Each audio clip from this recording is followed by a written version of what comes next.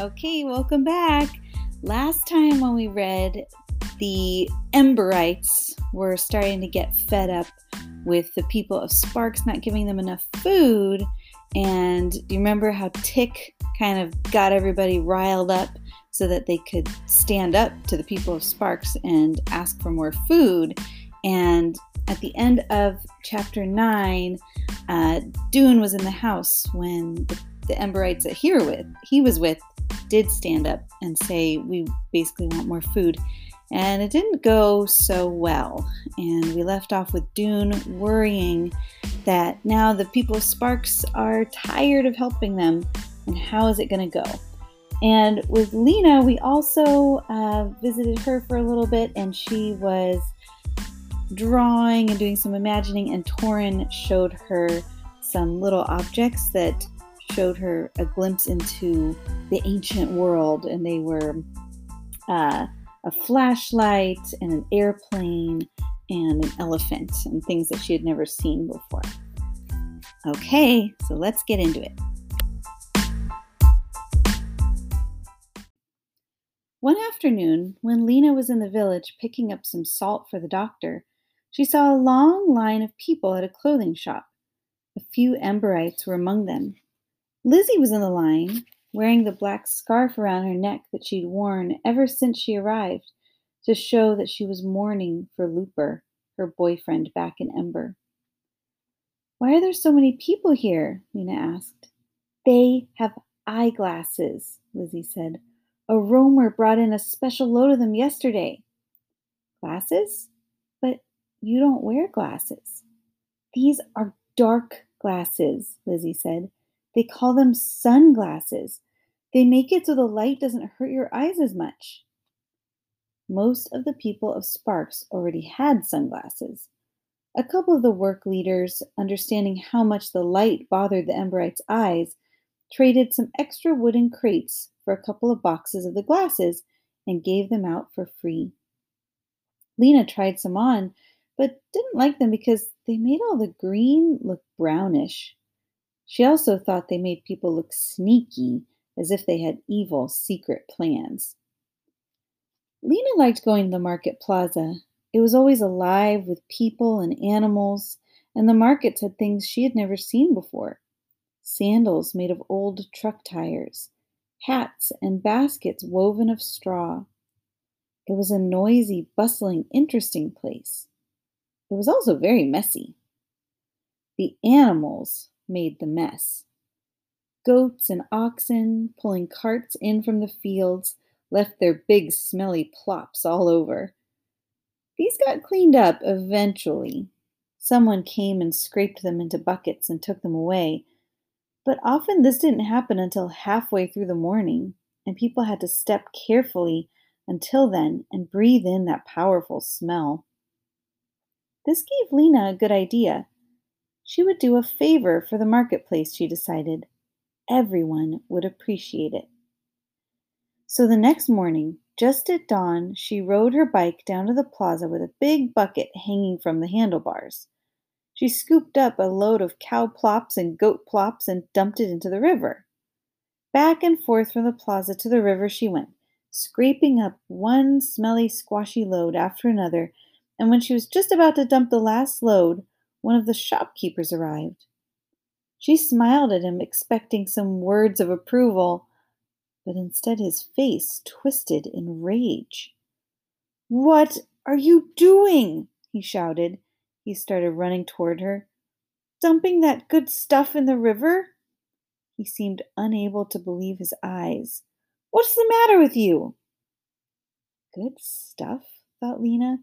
What was he talking about? He snatched the bucket out of her hand. "You people are—" He stopped. He pressed his lips together and closed his eyes for a moment. "All right," he said in a tight voice. "I suppose you didn't know. This stuff is precious. You don't throw it in the river." Lena took a step backward. She felt as if she'd been slapped. "Oh," she said, "then what do you do with it?" "It goes out into the fields," the man said. "It goes into the rotting pile, and when it's ready, they dig it into the ground. It's fertilizer. I guess you've never heard of it. No, said Lena. I didn't know. I'm sorry. I was trying to be helpful. The most helpful thing you people could do would be to, well, never mind. He gave Lena a last disgusted look and walked away, leaving her with a half filled bucket she didn't know what to do with.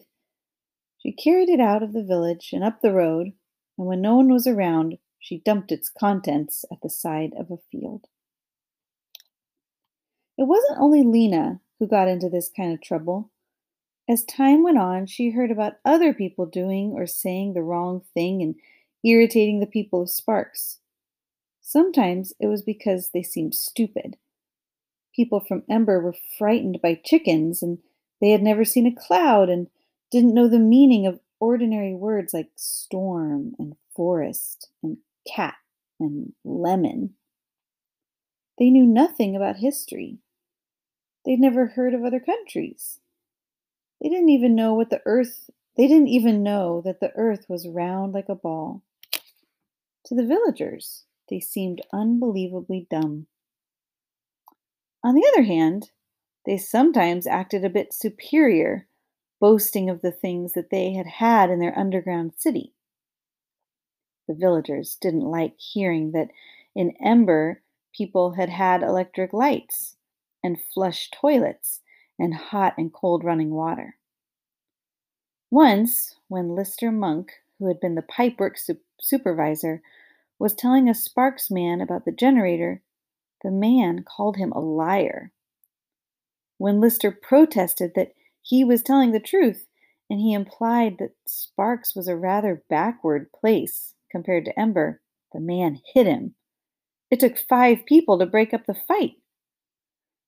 Worst of all was the ravenous hunger of the Emberites.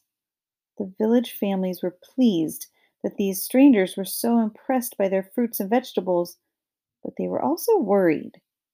The leaders had told them the newcomers were to be fed, and all households were being supplied with extra food for the purpose.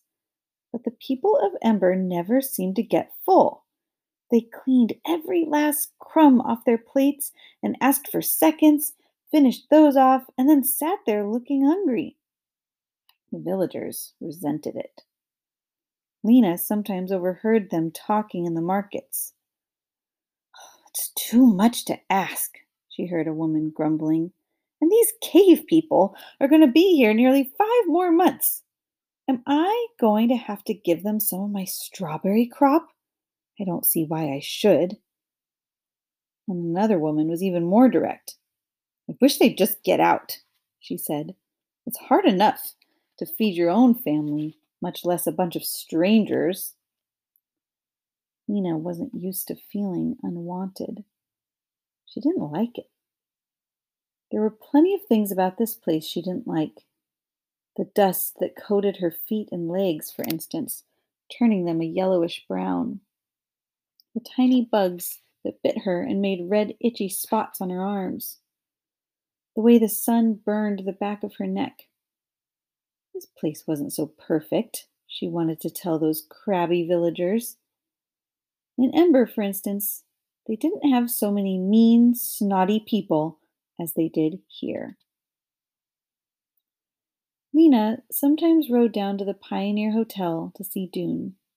He was always glad to see her, but it wasn't the same as it had been back in Ember when they were involved in this desperate search for a way out of their doomed city.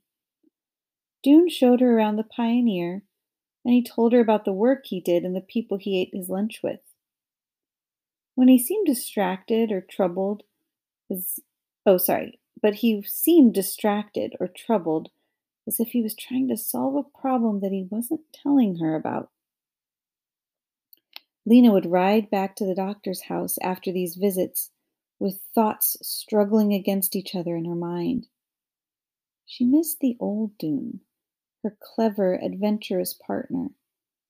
And she herself felt different here too. She didn't know what to do or how to be. Some of the people were trying to be kind, but there was so much unkindness mixed in with the kindness.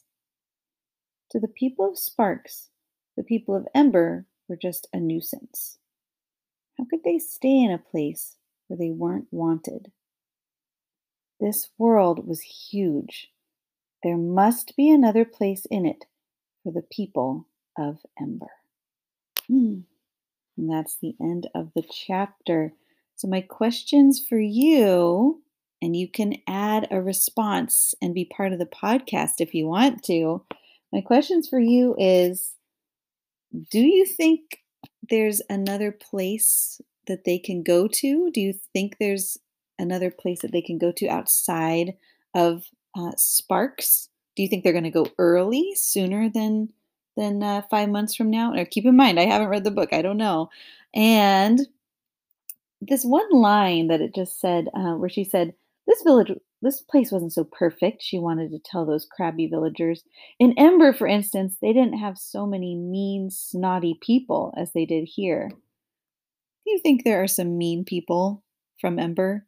I thought that part was interesting, that sometimes when people are picking sides, they start to only see the bad things in the other side and not think that that could happen on their side ever.